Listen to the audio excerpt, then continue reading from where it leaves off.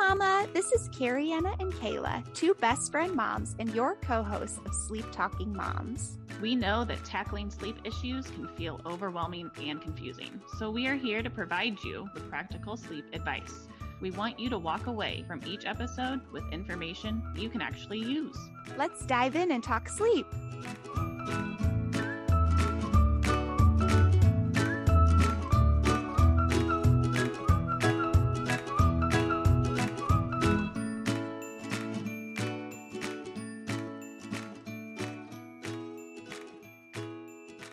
Welcome to episode 4 of the Sleep Talking Moms podcast. And today we are going to talk through nap transitions. We're going to talk through some general points, general things to know about it, because nap transitions suck. Let's just be real. They're hard. They're not fun. Yeah. If we could just keep our babies frozen in the same nap schedule for years, I think we would all choose to do that. Am I right? Yes, 1,000%. And the anxiety that comes from getting ready for those nap transitions. Whew. Yes. And Kayla, you recently just went through a transition with your youngest. You want to share just a little bit about that? Yes. Okay. So little Imrie, bless his little heart, he just transitioned. He is almost 20 months. He just transitioned from 2 naps to 1 nap. And Carrie-Anna, you will remember that his 4 to 3 nap transition was rough. Yes. And his 3 to 2 transition was rough. And I had many, many questions. Luckily, the 2 to 1 for Imrie was great. But disclaimer, for my first child, Ellis, his 2 to 1 nap transition was awful. So that's either going to be extremely uplifting for you if you're listening to this, or it's going to be like, oh no. But I will say that the hardest part of nap transitions for me, there's 2 things. One is the anxiety that I put on myself of kind of bracing myself and getting myself pepped up enough to be like, okay, yes, we're doing this. We're doing this. We're going to be consistent with it. That's probably the hardest thing. The second hardest thing for me is being afraid of that early bedtime.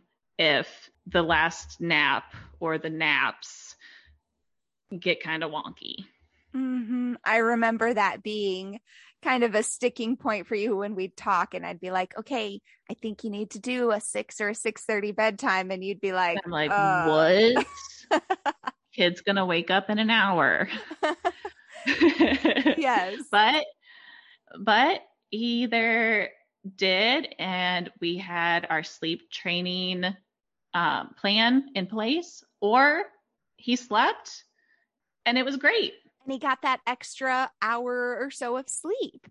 Right. That he had missed throughout the day for having those short little naps. So, Yes. And we're going to talk about early bedtimes in a little bit, because that is a big piece of nap transitions. Kayla, I was going to ask you, because I often tell parents, especially with that 2 to 1 transition, that it's probably going to be 2 to 4 weeks before things kind of settle in. What did you feel like your time frame was with Imrie? I don't know if you remember with Ellis. I know that was a while back.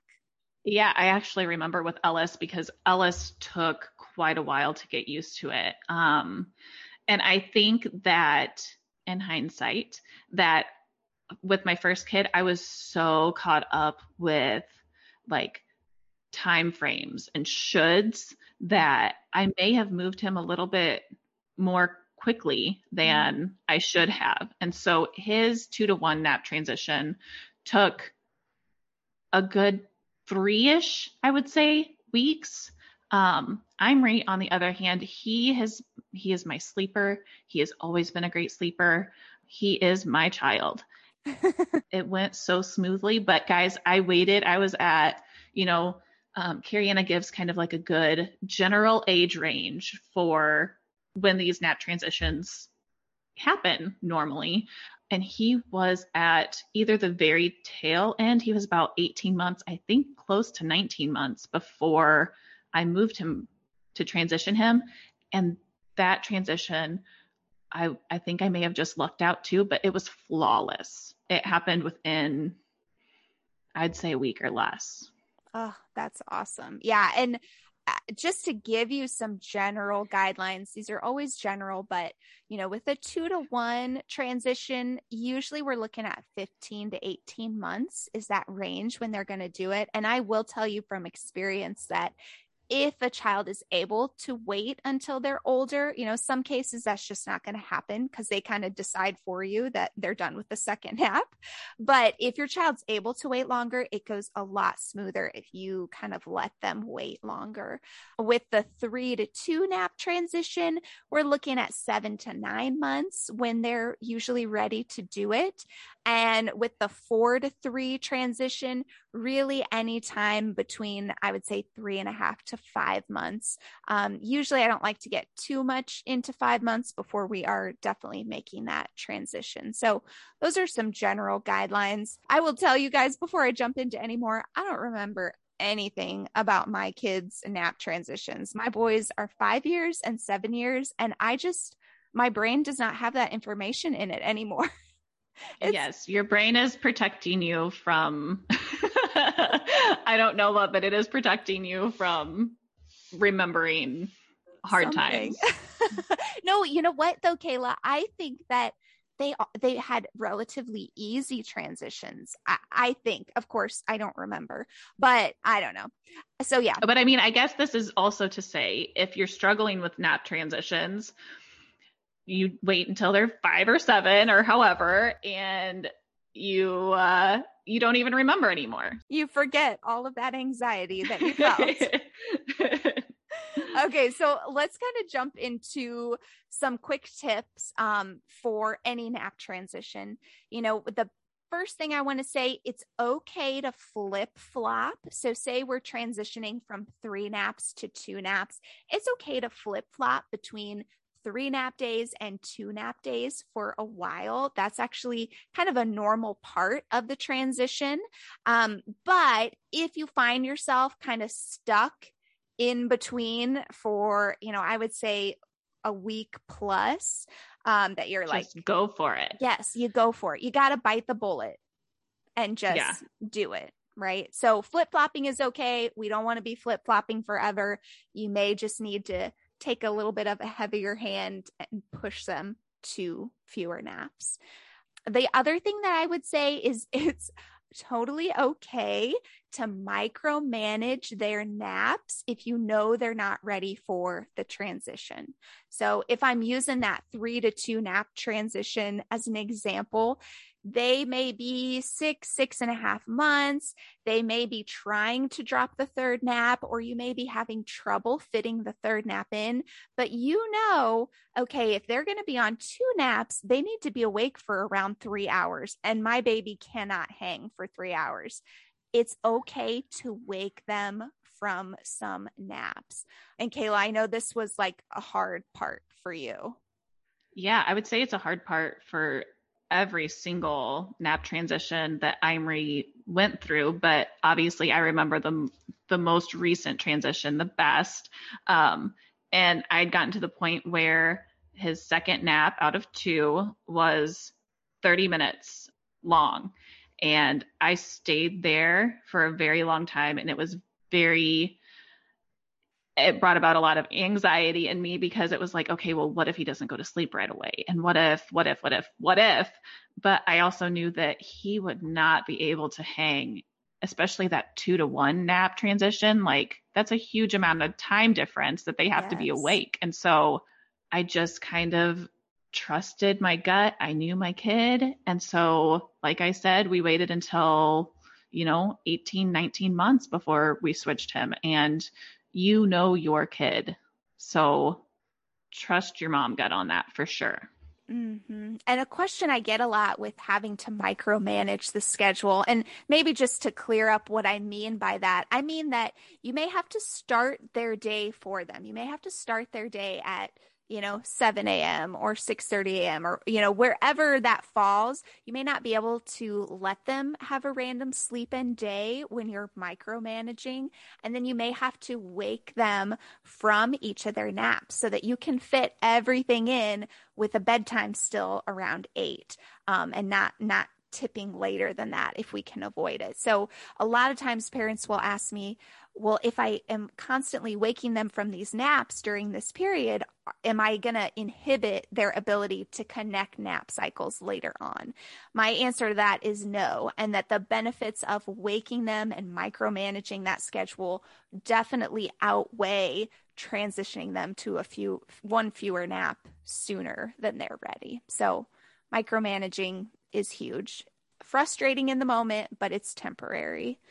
And then the other thing is that early bedtime that we talked about a little bit. So when you do transition to fewer naps, you're going to see that bedtime shoot up earlier, right? So again, I'm liking to use that transition of 3 to 2 just for continuity's sake. But if we're on 3 naps, bedtime's probably going to have crept later and later. It might be close to 8, which is okay. But once we transition to 2, we've got to expect that bedtime to move earlier. And it can be as early as 6 p.m., which I know is hard for some families and it's scary, right? Absolutely. Yeah. I just remember, being like, okay, well, wait, okay, so I guess we're eating dinner at 4.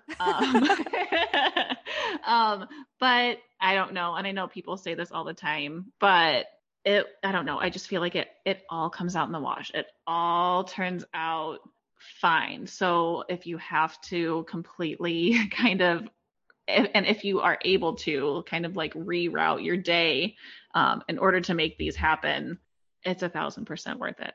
Yeah. And I think probably the most common worry that parents have with the early bedtime is how early are they going to wake up the next morning then? And, while that may happen here and there, what we know overall with the overall picture is keeping them awake too long before bed repeatedly kind of guarantees that you're going to have early waking. So we want to minimize stretching that last window too long, or we're going to have early wakings anyway. And it's not going to be early wakings because they got enough night's sleep. It's going to be early wakings because they're overtired. And there's absolutely a difference. Right. And remember, guys, like if you have them go to bed at 6, and like me, I was afraid of like, okay, in an hour and a half, this kid's going to be up. And sometimes that kid was up, but that is what the sleep training plan is there for. So, whatever you have decided, or, you and Carrie-Anna, if you use her, whatever you've decided is, okay, this is our plan of action. If my kid does wake up in the night, like whatever that is, go in and check on them, make sure they're fine, and then go in every 5 minutes or 10 minutes or whatever it is that you have decided is good for your family. That's where this comes into play. Mm-hmm. Yes. And that you bring up another good point, Kayla, that night wakings probably are going to creep up here and there during this transition. That's really, really normal. It's part of the process of them adjusting, because if we're being honest, we can't avoid overtiredness altogether when we're doing a nap transition. Overtiredness is just going to happen. And with that comes some disrupted sleep. But like Kayla mentioned, having, whatever your method is that you feel comfortable with, maybe you used it before, maybe you've never had to use one before, but having a way that you're going to consistently respond to that disrupted sleep is really important through the transition. And I think the last thing I would say is just to be patient. Just as much as you are struggling with adjusting and with the transition, your child is too. And so we just need to be patient and give them the time that their body needs to adjust to the new schedule.